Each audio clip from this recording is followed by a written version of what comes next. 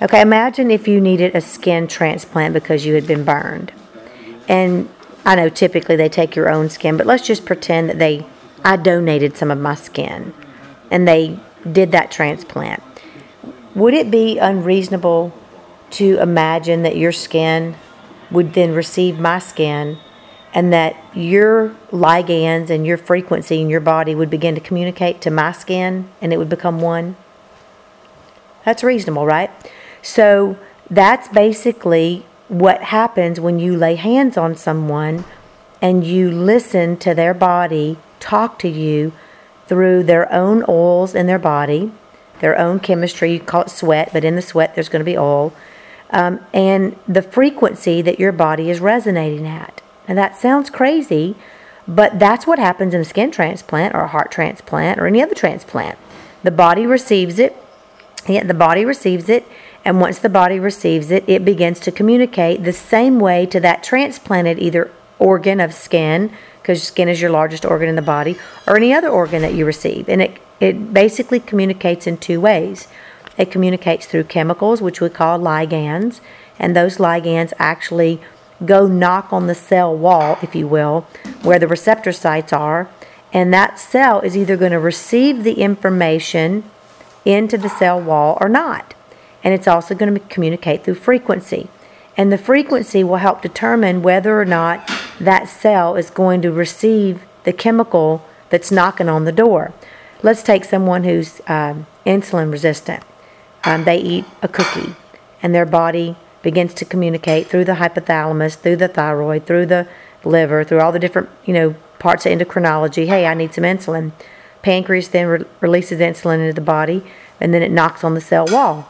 Well, the cell wall, if it's confused, will say, no, I have enough insulin, thank you, you can't come in. Well, that's insulin resistant. And so the real reason people typically become insulin resistant is because their own heart has been insulted. And how has it been insulted? Growing up, it may have learned through sorrow and suffering that they will never measure up and they're not lovable. They're too stupid to be loved, too ugly to be loved, too whatever to be loved. And so they become kindness or love resistant, insulin resistant. It can't receive sugar in the body. The other typical thing for someone who's insulin resistant is every time or most of the times they received love growing up, there was an ulterior motive. So there was a payoff. So for example, if you showed me kindness as a child simply so that you could get something out of me and abuse me in some type of way, whether it was to make your own self feel better or it was to physically abuse me or sexually abuse me or whatever, then that body will learn, don't receive love and kindness, because if you do, there's a payoff. And so when that happens, it goes into the endocrinology, into the limbic brain, because the limbic brain and the amygdala is formed with information and emotion. It's not formed with one only. It's formed with a combination.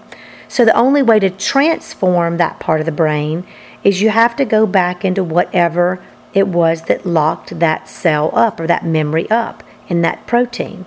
And so if rejection locked it up or abandonment, or it could be confusion or fear, anything, any emotion whatsoever that created that belief system is the only way to go in and change it.